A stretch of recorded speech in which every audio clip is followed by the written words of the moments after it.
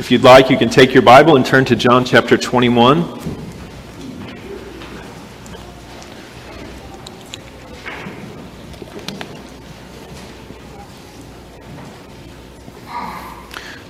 We're nearing the close of John's Gospel, as we've spent a prolonged season reading through the fourth Gospel, and we come this morning to John 21. We'll read verses 15 through 19. Lend your attention, this is the very word of God. When they had finished breakfast, Jesus said to Simon Peter, "Simon, son of John, do you love me more than these?" He said to him, "Yes, Lord, you know that I love you." He said to him, "Feed my lambs." He said to him a second time, "Simon, son of John, do you love me?" He said to him, "Yes, Lord, you know that I love you." He said to him, "Tend my sheep." He said to him the third time, "Simon, son of John, do you love me?" Peter was grieved because he said to him the third time, "Do you love me?" And he said to him, "Lord, you know everything. You know that I love you." Jesus said to him, "Feed my sheep. Truly, truly, I say to you, when you were young, you used to dress yourself and walk wherever you wanted. But when you are old, you will stretch out your hands, and another will dress you and carry you where you do not want to go." This he said to show by what kind of death he was to glorify God. And after saying this, he said to him, "Follow me." Thus far, the reading of God's word. You can turn in the Old Testament to the book of Micah.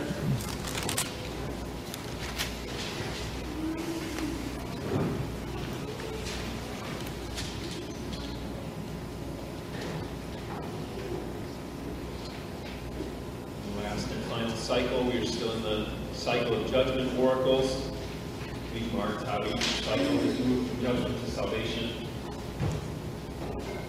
This final cycle was introduced At the outset of chapter 6. And here continues starting in verse 9, going through verse 16. Lend your attention, this is God's word. The voice of the Lord cries to the city, and it is sound wisdom to fear your name. Hear of the rod and of him who appointed it. Can I forget any longer the treasures of wickedness in the house of the wicked, and the scant measure that is accursed? Shall I acquit the man with wicked scales and with a bag of deceitful weights? Your rich men are full of violence. Your inhabitants speak lies, and their tongue is deceitful in their mouth. Therefore I strike you with a grievous blow, making you desolate because of your sins. You shall eat but not be satisfied, and there shall be hunger within you. You shall put away but not preserve, and what you preserve I will give to the sword. You shall sow but not reap. You shall tread olives but not anoint yourselves with oil. You shall tread grapes but not drink wine. For you have kept the statutes of Omri and all the works of the house of Ahab, and you have walked in their counsels, that I may make you a desolation, and your inhabitants a hissing, and you shall bear the scorn of my people. Thus ends the reading of God's holy word. The grass withers and the flower fades, but the word of the Lord remains forever. Amen. Join me in prayer. Father, bless the reading and the preaching of your word.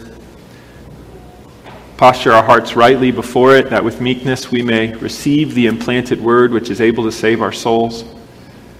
Enable me to preach the word rightly, to handle it rightly, such that Christ is exalted, such that our hearts are laid bare, such that the word is set forth as a mirror before us, showcasing the sinful propensities of our heart, but leaving us not there, but directing us to the Lord Jesus Christ set forth for sinners. You alone can do these things. You alone can change the heart. You alone can build up in faith and hope and love. And we rejoice that you do these things and delight to do these things. And so we ask that you would do these things even now. For we ask in Christ's name.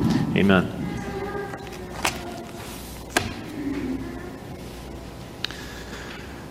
In C.S. Lewis's beloved book, The Voyage of the Dawn Treader, we meet a boy named Eustace Clarence Scrubb, whom we are told nearly deserved the dreadful name he bore.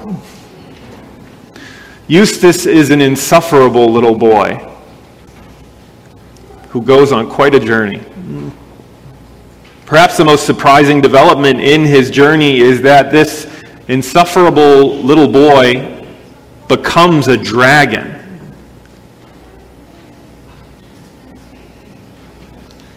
You don't share my shock and awe? I mean, it's a remarkable development. If a boy becomes a dragon. How does this happen? How does a little boy transform into a dragon? Well, there were many steps, but the final straw was he fell asleep on the dragon's treasure with greedy and dragonish thoughts, and he woke up a dragon. Silly stuff of myth. The idea that greed and treasure and what you think about can turn you into a monster. That's ridiculous. Or maybe it's not. The Lord Jesus Christ tells us that no one can serve God and mammon, earthly wealth. Mammon is not all powerful, but it's pretty powerful. If you love it, you will hate God. That's monstrous. That sounds dragonish to me. Micah is plain, denouncing God's people of old. They had sided with Mammon, and in so doing, they had become dragons, full of deceit and cruelty. And so God pronounces their judgment. The wealth that you take by deceit and cruelty shall become to you cruel and deceitful. God's ways are so poetic. They're so fitting. They're so appropriate. You'll eat and you'll eat and you'll eat and you'll never be satisfied. You'll have wine, you'll have oil, but you'll never enjoy these things. That should sound strikingly familiar. Lots of stuff, but no satisfaction. Incredible riches, but no enjoyment. Does anyone else find it amazing that we live in the most prosperous and comfortable nation and time in human history, and the dominant note is complaining? The rampant dissatisfaction is everywhere on display. It's bewildering. And perhaps we're to see God's hand of judgment in it. Are we in the church vulnerable to this love of stuff and its monstrous effects?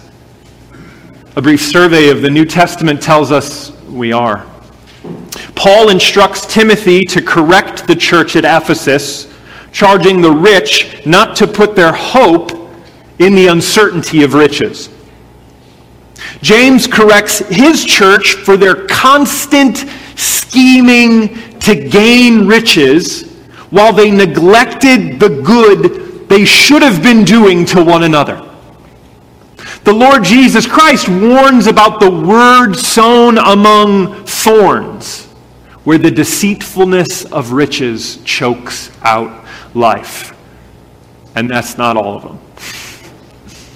Yes, it seems that we as the church are vulnerable to this monstrosity. Scripture consistently calls God's people to beware the deceptiveness of earthly wealth, to beware the destructiveness of comfort to the everlasting soul. But it's not just a warning. There's also a reorientation that Scripture delights to extend as the Lord Jesus Christ calls us to consider rightly the true treasure, the everlasting inheritance, the eternal life which He alone can give and delights to give, such that the things of this earth take their proper place in the lives of a believer. But it's not just the promise of eternal life which rightly orients us. It's also the promise that the Father who did not spare the only begotten Son will not withhold from us anything that is needful, anything that is necessary, as He promises to care for His people, body and soul.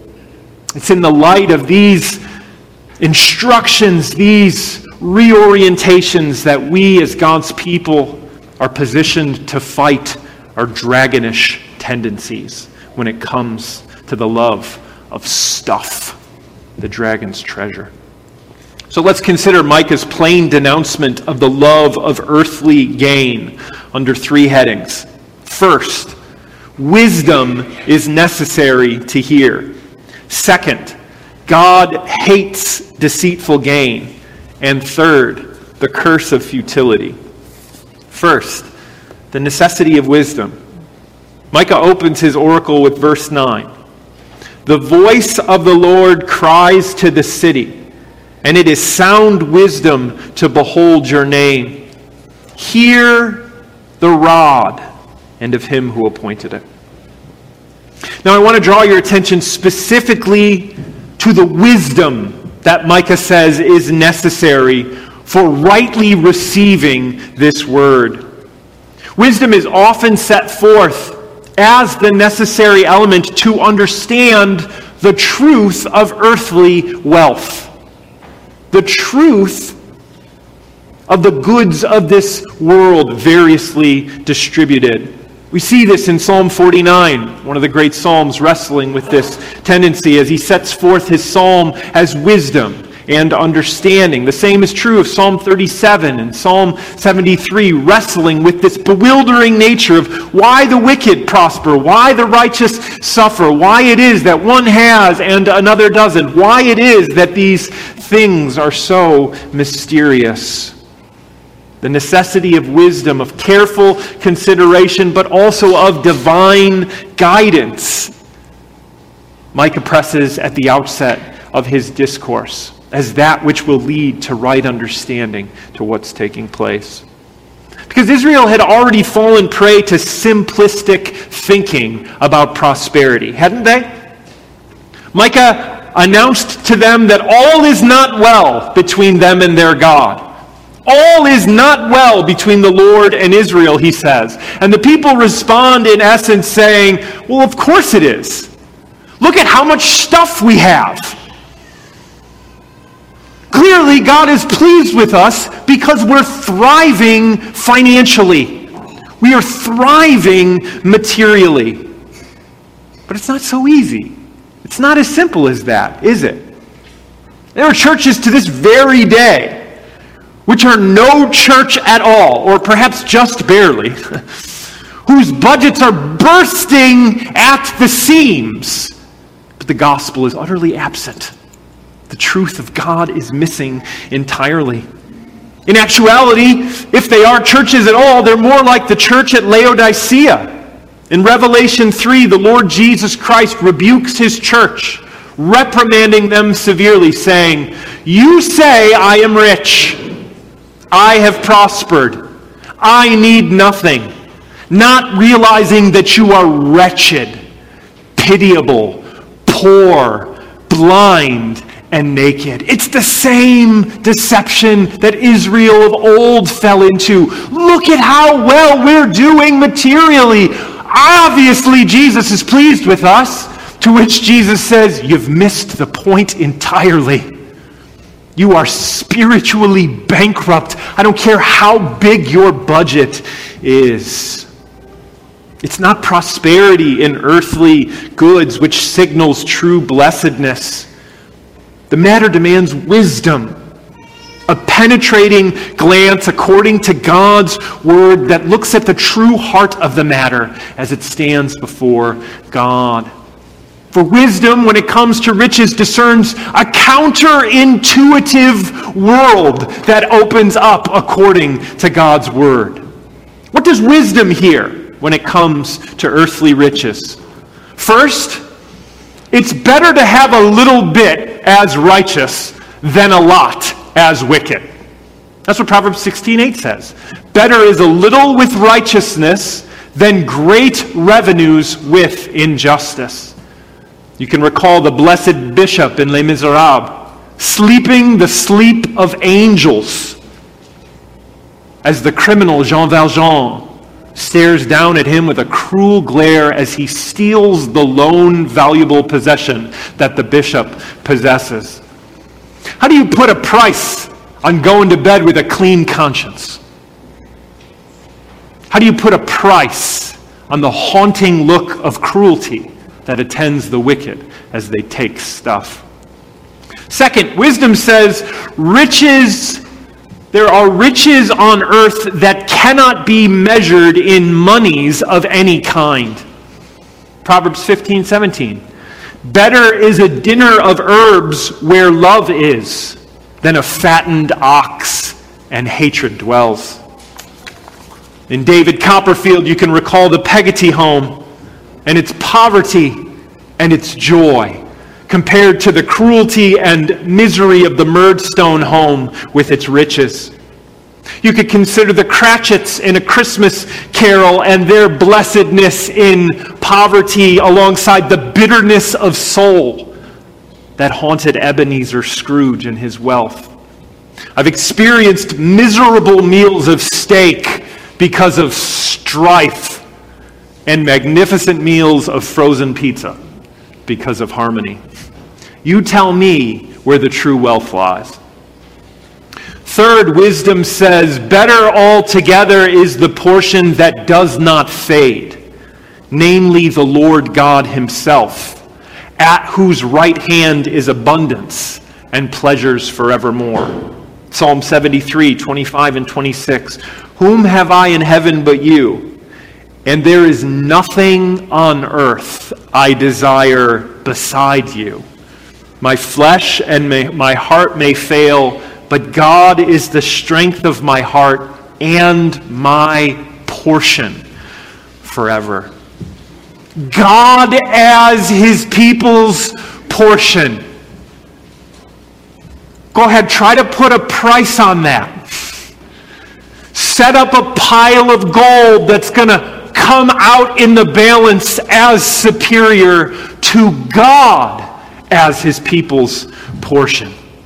Wisdom recognizes that we all must die and can take nothing with us.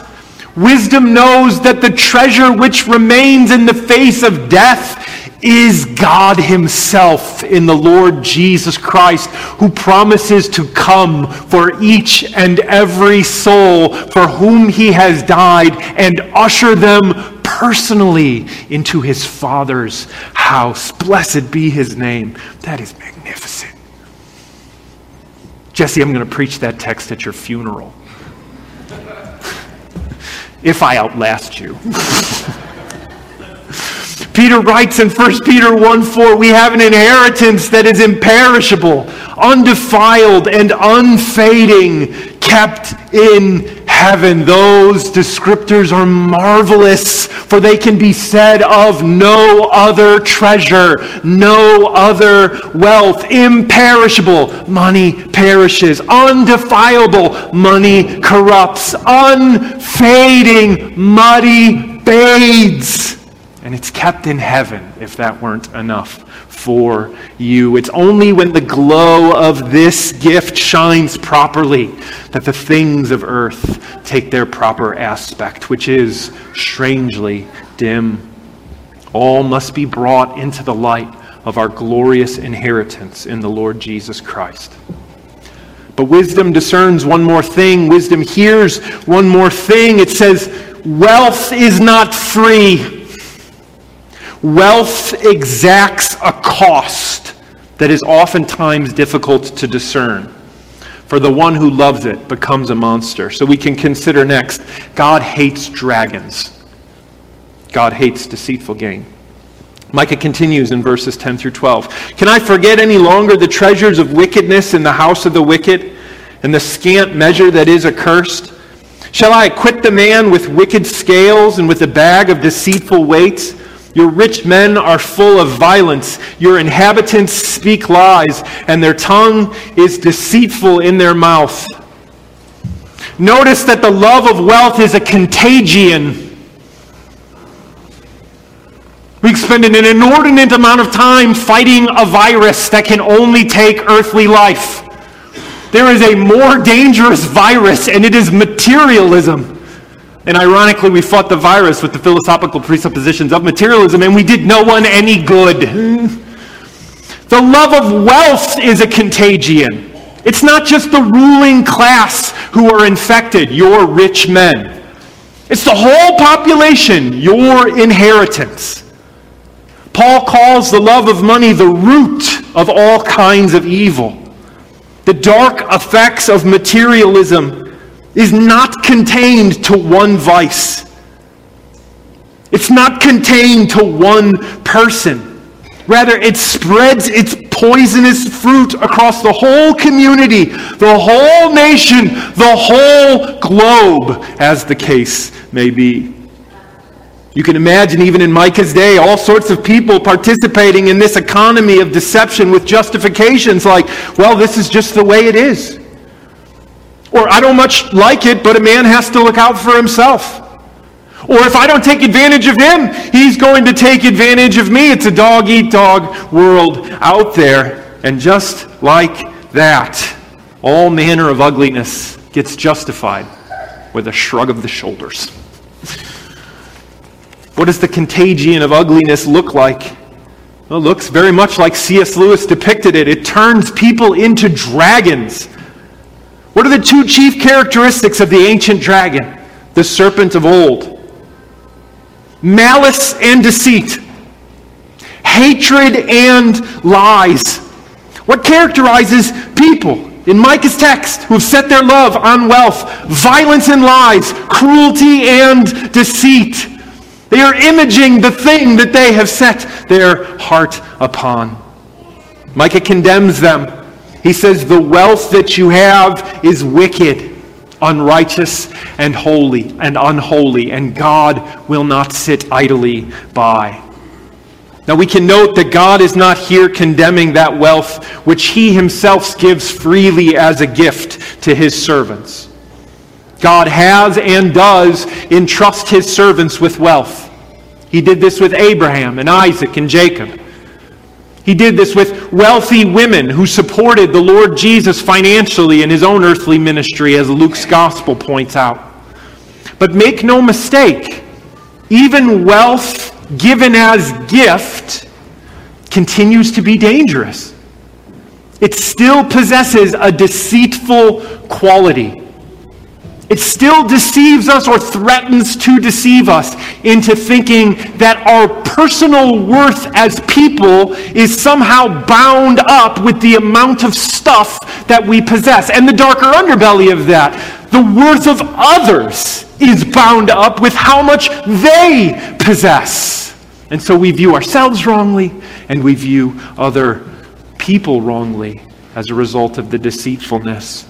It always, always, always threatens to displace our gaze from the giver of the gifts to the gifts themselves. And we as God's people do well to take heed of the danger. But Micah does here condemn specifically wicked wealth, wealth gained through wrongdoing. And the specific wrongdoing involves deception. He talks about deceitful scales, deceitful weights. The scam is simple. You kind of got to get your mind into how they did buying and selling. The idea is you got two sets of weights. You got a lean weight and you got a fat weight. You've got a lean shekel, a skinny shekel, and a fat shekel. When it comes to what you owe me, out comes the fat shekel. When it comes to how much I must give, out comes the skinny shekel. It's injustice and it's repugnant. It's theft and it's wrong. Now, what are some of the indicators that we may be sick in this way? Consider these 4 observations as a sort of at-home test.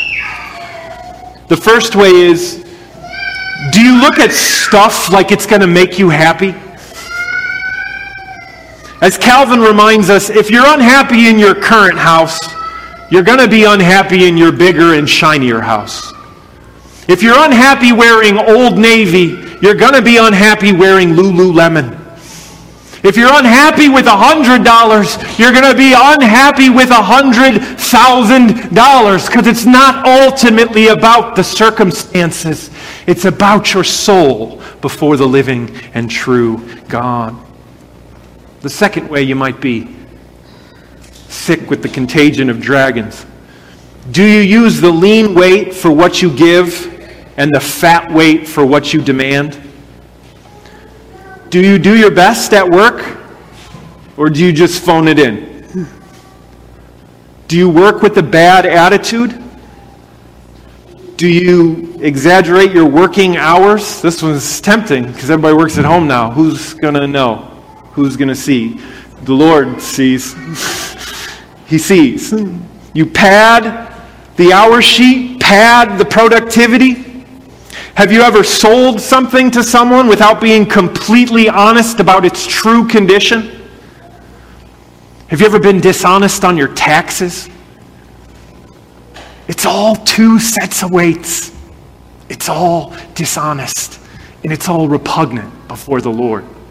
Paul writes in Ephesians 6, as servants of Christ, render service with good will as unto the Lord, and not to man. He's talking about all our earthly vocations in that passage. As servants of Christ, render service with a good will. There's your attitude. There's also your excellence, as before the Lord, and not ultimately unto man. You don't work for man. You work for Christ. And Paul, everywhere in Ephesians, roots the church's ethic in the astonishing position that we occupy before God. Christ has bought you with his blood, and now he generously loans you out to the world. But you labor for him. Let that shape the heart with which you labor. Let that shape the excellence with which you labor. For you belong to Christ, and you labor for him ultimately, not for man. Everything else is incongruity with your status as servants of Christ. The third way, do you deprive people of what you owe them in the name of work? We have multiple callings upon us, every single one of us. We're called to labor with excellence in our earthly vocation. But that is true of all of our earthly vocations. We are also called as mothers and fathers, sisters and brothers, sons and daughters, friends and neighbors, brothers and sisters in the Lord. And we have duties and responsibilities to one another in each of those callings. It's easy for us to see our duties in our place of employment, but just as necessary before God are the duties in your other vocations as well. And the constant temptation is to sacrifice those duties on the altar of work. If I'm tempted to do this as a pastor, I know you're tempted to do this in your earthly vocations. None of us are immune from this. The fourth way is that we grow slower and slower to give at cost. The contagion of the love of this world, the dragon-like illness, shows itself in our slowness to be uncomfortable, to heed the call of the Lord Jesus Christ. The Lord Jesus Christ has secured our eternal blessedness at ultimate cost to himself. That is the glorious gospel of grace. And with that gospel, the Lord Jesus Christ is now gathering an otherworldly community around himself, an upside-down community around himself that is characterized by the richness of the cross and the upside-down logic it contains. That it is in order to live that we die. It is better to give than to get.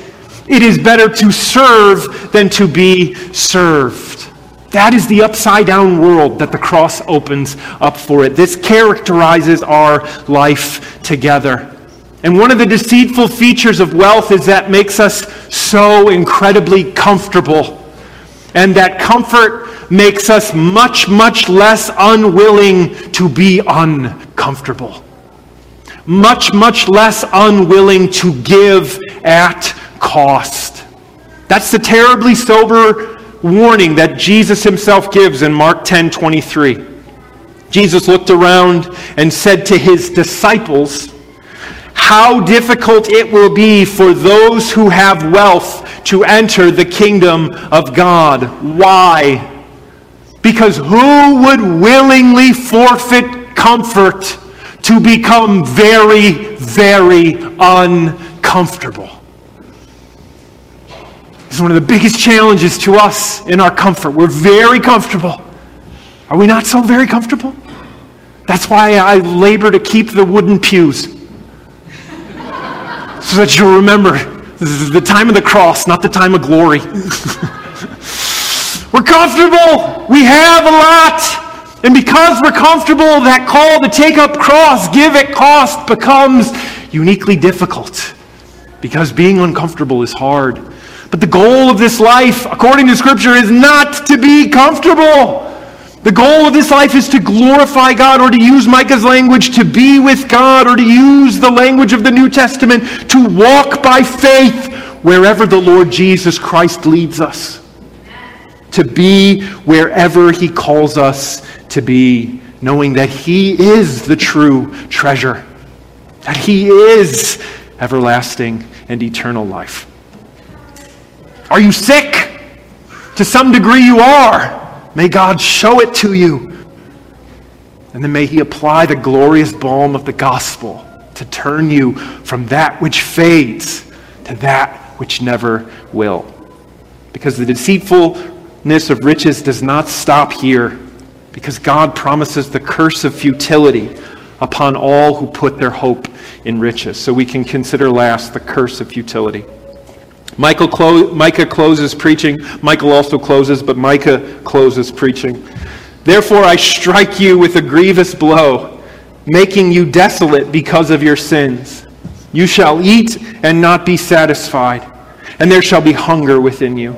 You shall put away, but not preserve, and what you preserve I will give to the sword. You shall sow, but not reap. You shall tread olives, but not anoint yourselves with oil. You shall tread grapes, but not drink wine." These are the futility curses, and they are terrifying. But mark their fittingness. Mark their dark beauty and appropriateness. You took wealth by deceit, therefore wealth shall become deceitful to you in its darkest and most powerful aspect. You eat thinking that somehow you're going to reach fullness and satisfaction, but you never will. In fact, it's going to leave a more intense ache and hunger than before you started. You work thinking that you'll have, but you never do. Because even what you gain, I'm going to force you to watch be destroyed as I give it to the sword. The promise that you hear wealth making, you'll be satisfied if you get. You'll be satisfied if you get. Will always ever be a promise it doesn't deliver. In fact, it will be worse than that. You're going to feel the dark ache of it. Notice it's God's justice. He profiles that in the text. He says, "As for me, this is what I'm going to do. This is the grievous blow with which I'm going to strike you." Make no mistake about who's doing this. It's me. in righteousness and holiness and justice. In this raging futility behind our constant discontent, our relentless dissatisfaction, we see God's righteousness and justice on display to all who have boasted in riches. There's a recent film by the Coen brothers, The Ballad of Buster Scruggs. Doesn't matter, I'll summarize it for you. It's not like Tolstoy where I just assume you've read it. This is something far inferior. The film tells the story of an old prospector in the 1800s. And this old man travels into the beauty and the danger of the California frontier where no one's been before. He's utterly alone for days and days, and he works tirelessly for weeks, panning, angling, digging, shifting, sleeping, waking, repeating. It's brutal. He finds a piece of gold here and a piece of gold there, and he's looking for the source. And he sleeps once more, knowing that he's on the right trail. He's close.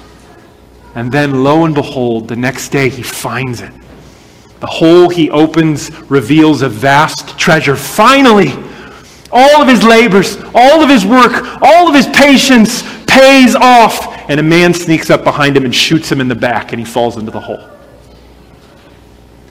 Futility. And you watch the scene. I won't tell you how it ends. You watch the scene and you scream, "No! You villain! You thief! That's injustice of the highest order! He worked for it! How dare you!" And in one sense you're right, but in a deeper sense you're wrong. God says justice. God says that's fair. That's right for all who set their hope on earthly riches. For human beings, everlasting man, to use that glorious phrase by G.K. Chesterton, made in the image of God, to debase themselves by setting their heart upon gold. What fades? It's not just pitiful. It's not just wretched. It's not just tragic. It's wrong. And that's how Micah ends. In verse 16, he takes a shift, or it feels like it. He says, "You vigorously keep the statutes of Omri and Ahab, those chief villains of the kingdom of the north, known for their idolatry and their greed and their treachery." And those two things, idolatry and greed, are intimately bound up. Why does he close with verse 16? Because the love of wealth and idolatry go hand in hand, just as our Lord said. You can't love mammon and not hate God. And so it's not just utterly inappropriate for an everlasting soul to set its faculties and desires upon that which is not everlasting. It is a violation of God's holy law and order. And so he says, judgment, justice, futility, as heartbreaking as that old prospector. Is there any hope? Should I just leave it there? I'm tempted to, because that's where Micah kind of leaves it, but there is hope. But we ask, who can save us from such futility? And we've been hinting at it all along the way. Micah does end tantalizingly. At the end of verse 16, he talks about Jerusalem bearing the scorn of my people. There's two layers of hope there. One, the fact that God continues to call these sinners my people. Praise his great kindness and grace for their tiny dragons. And yet, he does not let them go. Second, he says Jerusalem is going to bear the sin. Jerusalem is going to bear the scorn. And in a sense, they did. But only in a sense. When Nebuchadnezzar came in 586 and destroyed the city, destroyed the temple, destroyed the palace, the futility curses were realized in part. Everything that they had labored for, they watched disappear. And that was right. But that wasn't the full discharge of that curse, was it? The one upon whom the full curse fell was the Lord Jesus Christ. He is the one who bore the sins of God's people to free them from their love affair with this world and to secure for them a place at the right hand where He is now seated, where there are treasures forevermore. And so the Lord Jesus Christ is the only one who can call and say truthfully, do not work for the food that perishes, because you're going to eat, and you're going to eat, and you're going to eat, and you're never going to be satisfied. Rather, labor for the food that endures to eternal life, which the Son of Man gives to you. He gives it. He gives it freely. And He can give it freely because He bought it at cost, standing in the stead of sinners, shedding His blood to make us children. There's only one food that will satisfy. There's only one drink that will satisfy. There's only one treasure that will not ultimately fade. It is the Lord Jesus Christ who gives Himself freely to dragons to make them real human beings, to make them the image and likeness of the Father. In the end, Eustace meets Aslan. And it is a painful process, the undragoning of the lad. And it's a work that only the great King can do. But blessed be His name, that He is pleased to do this work, making children out of monsters. May our lives continue to reflect this glorious reality until He returns and we become like Him in every way, for we will finally see Him as He is. Let's pray. Sanctify us by Your word, O Lord. Your word is truth. Press it upon our hearts as only You can, for we are needy and weak. And it is only with great difficulty, indeed, it is only by the ministry which Christ promises, that we glimpse the truth of these things. We ask that You would do this in Christ's name. Amen.